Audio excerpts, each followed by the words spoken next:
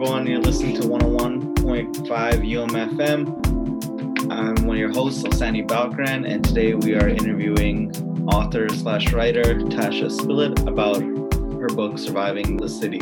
The first question is going to go to Mercy. So, Tasha, when you were writing your first book, were you planning on writing 2 books? Thanks for the question, Mercy. So Originally, when I got approached to write Surviving the City, I was just contracted or commissioned to do the one book. The reception of the first book was so positive that they wanted to make it a series. And so I've been commissioned to do 2 others. So From the Roots Up is the second.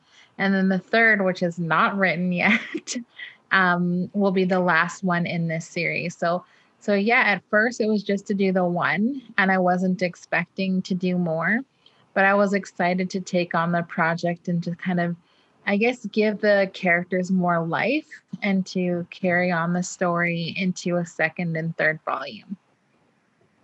Thank you, Tasha. Oh, you're welcome. So Tasha, in the process of writing the first one, what does being published, or what does the process of being published look like? I feel like I have a kind of unusual relationship, or I guess entrance into the kind of book deal world, because the publishing house here in Winnipeg came knocking at my door. They came to me and they were like, "We want you to write something, like write whatever you want and we're going to publish it." That really, I wish more people had that experience, especially in the way that I wish more people were supported to write the stories that they want to write in the ways that they wanted to write it, without having huge editorial processes kind of like change or adapt whatever they're contributing. For the books, anyways, that was my entrance into being published. And so I got lucky because my first home in the publishing world is with Highwater Press, and it's run by some really incredible women. And so they have really, I guess, walked beside me through navigating this process. And then I started to build a little bit of a team. So I hired a literary agent. Her name was Jackie Kaiser, and she's kind of like a badass in the literary world. And so she has really opened many doors that I wouldn't have been able to open for myself. And so that's another thing I wish didn't happen. I wish we could all bust down the doors, every door we wanted to that was in front of us ourselves. But sometimes we need the support of other people who have different skill sets to get those doors open for us.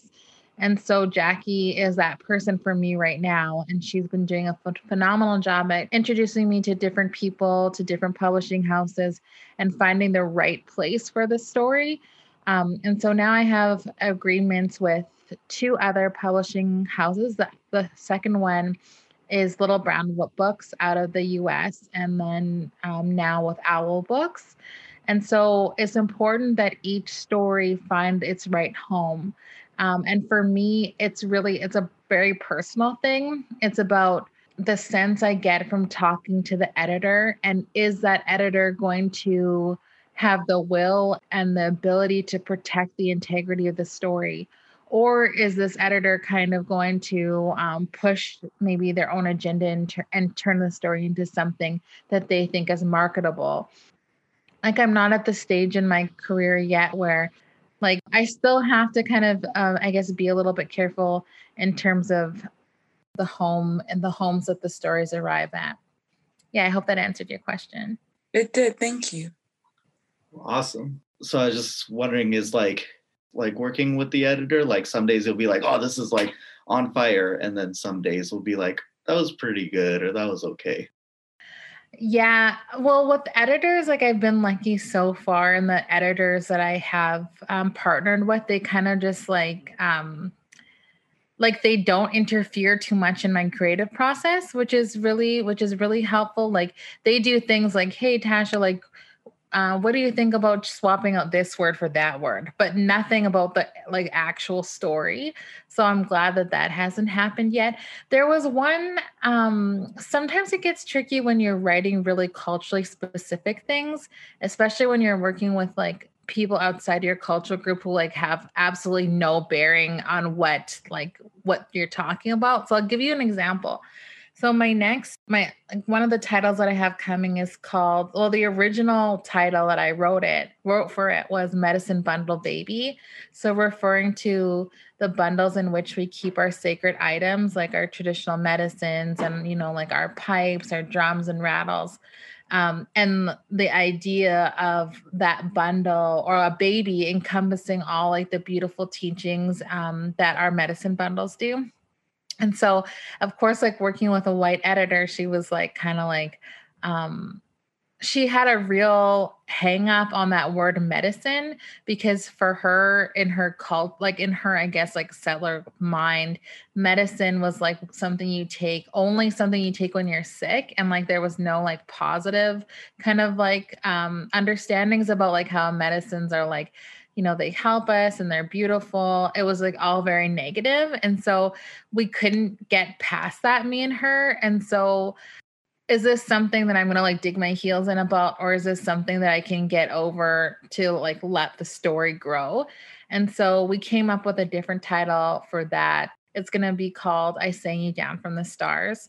And so it's still like a powerful title, but it was like, I'm kind of like I'm a resistor by nature. And so kind of had a hard time with that. Like, no, like these are our medicine bundles and this is what it means. But I also wanted to make sure that the story got to live a full and beautiful life outside of my head. And so to be able to give it that chance, I had to be a little bit flexible.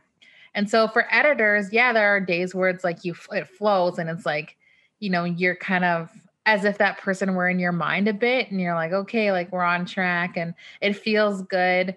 But then like, especially when like in my work with illustrators, sometimes there's like the picture in your head is not the picture in their head. And so like the approach that I've adopted for that is my gift is writing the story and their gift is drawing the images, and I'm going to stay out of their way and they're going to stay out of mine. And like, we're going to respect each other's gifts.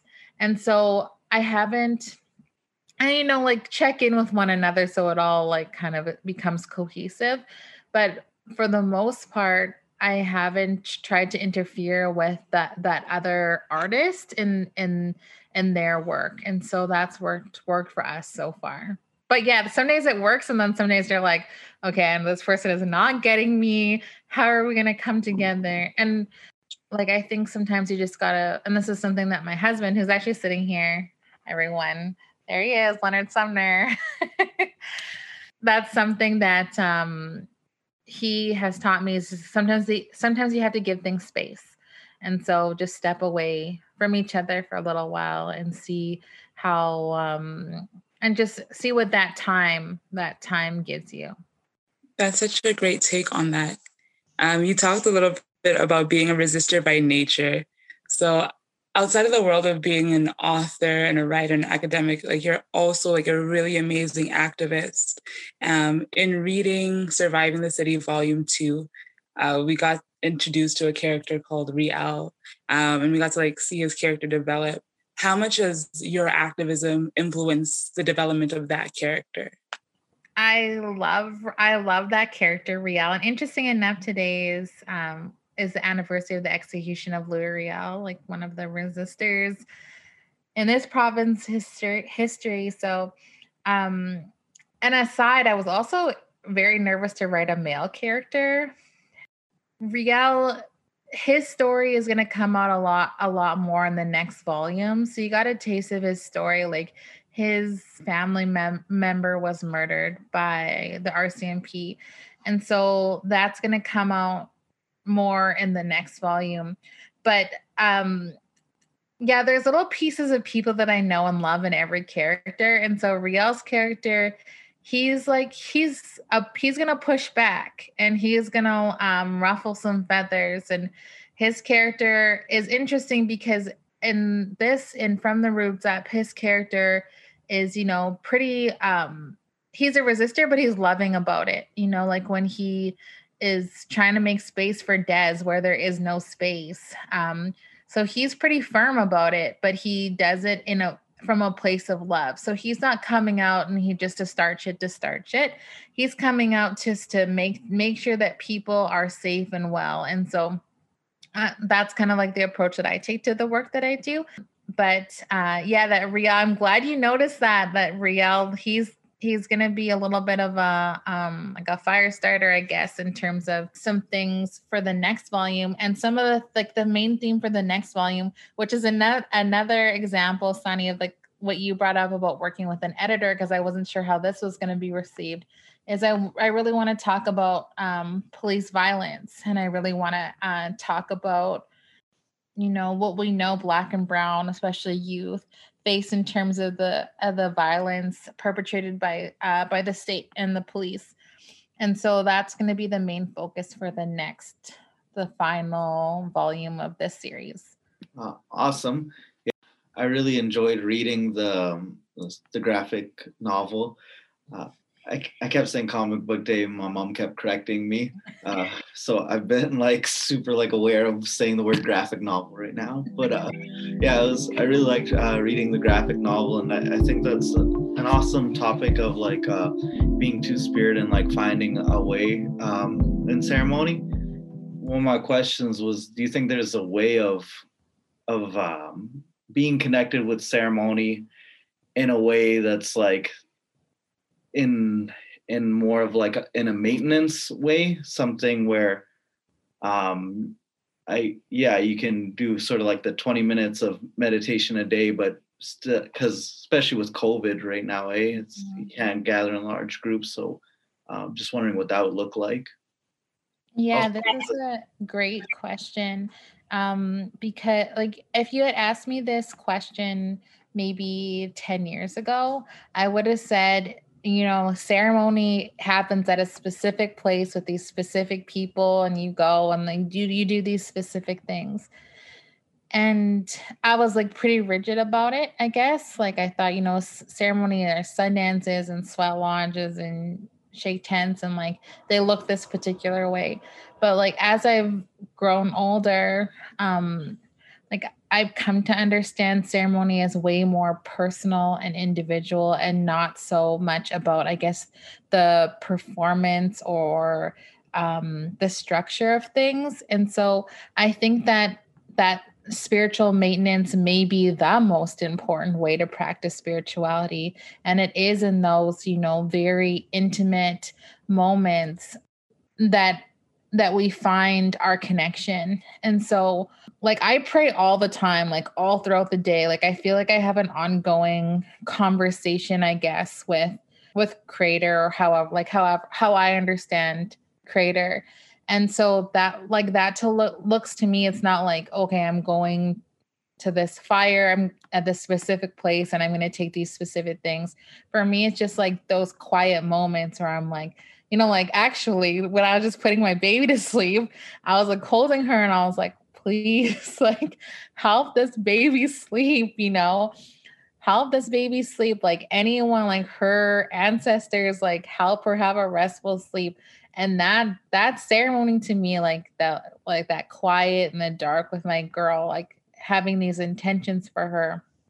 And so I think that it is like those quiet moments for ourselves, like, and we get these signs, right? Like we get these signs from spirit all the time. Like I'm a big believer in signs. And so it could be like you're struggling with something, you're holding something in your heart, and then like a specific song comes on, and you're just like, okay, like something about that song triggers like a sense of awareness for you. And I think that it's like when we become more aware of these things and we see them a lot more frequently. But that too is ceremony, definitely. In reading your story and investigating the role of tradition and keeping the spirit of love or the teachings of love open, of conducting ourselves and our ceremony in a way that's inclusive for everybody, why did you feel it was important to include a two-spirit lens in this story, or have this story focus on being two-spirited? And so just like in transparency, like I struggled with this because I myself am not two-spirit, But I love so many people who have been turned away from ceremonies. And I always think like we have to use every ounce of like privilege that we do have to make things better for other people. And so I come from like a fairly large ceremony family, a family that has like a little bit of influence in this like ceremonial community. And so like what we know is that when people are pushed outside of our circles, they become more vulnerable to things like suicide, to violences of all kinds. And so I wanted to use the little platform that I have to write a world in which our two-spirit relatives are more safe and they're in the positions that they should be in, which are positions of valued and loved in our communities. And so Des is a character that I've seen time and again in different ways, especially in the youth that I've worked with, young people that have been turned away from their birthright of being able to feel loved and protected in these circles, but because of the way we've ingested colonialism or been forced to ingest colonialism, have been turned away from what is theirs by birthright. And so it was really important to me. I kind of got over myself and the fear that I had of writing these characters, just and accepted my responsibility as a relative to ensure that these conversations are happening. And to be able to do that in the best way possible, I worked with a two-spirit elder, Albert McLeod, and he guided those very specific moments in the book, like Des is coming out, other times in the book. And he was really influential at making sure that content was respectful to his community. And so I really am thankful for that.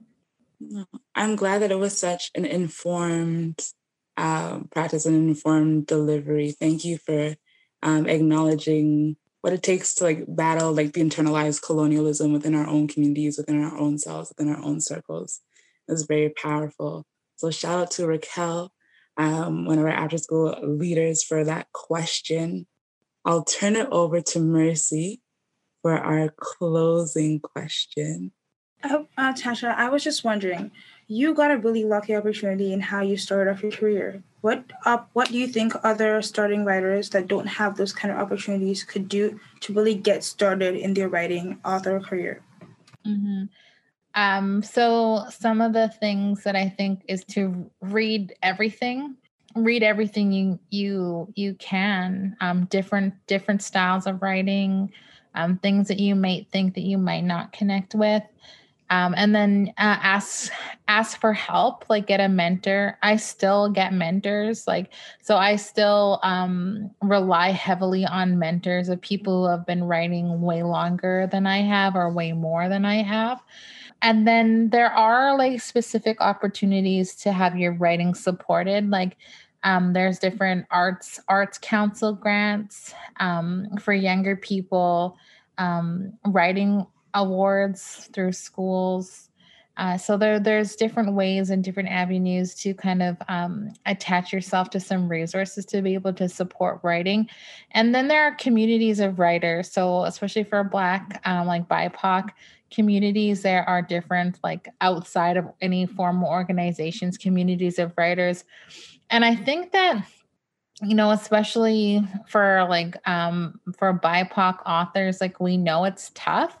And I feel like if a young writer were to reach out to a mentor, they would want to share some of their time. I mean, they might not fully commit until, full-time time, but I'm sure would be willing to share some of their time to support a young, up and coming author. And then just to be fearless. I think that that's one of the things, a lot of the time we get in our own way and we get in our own heads about things my writing isn't good enough. Nobody will want to read this. First and foremost, a writer should write for themselves, to move through any thoughts or emotions that they have. And then those words will find the appropriate audience. So I think just the fearlessness to get it from your head onto the page is like one of the first and most important step. No, thank you. That is such good advice. As a writer, as a poet, like it's so easy to get stuck in your own head. Like, would anyone even want to hear this? And so it's nice hearing that fearlessness is integral to the process. Mm-hmm. Thank you. Once again, listen to 101.5 Broken Headphones with our guest Tasha Splett. My name is Sapphire McLeod, and we're here with my co-host Osani Bokaran. Thank you so much for being here and being part of this interview and for giving us your time, Tasha. Well, thank you to you all. That was a really beautiful conversation. This is actually one of the best interviews, second to the last interview I did with you all. So thank you for that. No worries. I'm so glad. Is there anything that viewers or listeners should be looking out for when it comes to your works? I have a website. It's brand spanking new. So it's just tashaspillett.com. And I'll be sharing just some like blog style posts on there and just like writing updates on my writing, like upcoming titles. So people can find me there or on socials, which are all just on my name too, Tasha Spillett. Perfect. Thank you so much. Okay. Thank you, everyone. Take care.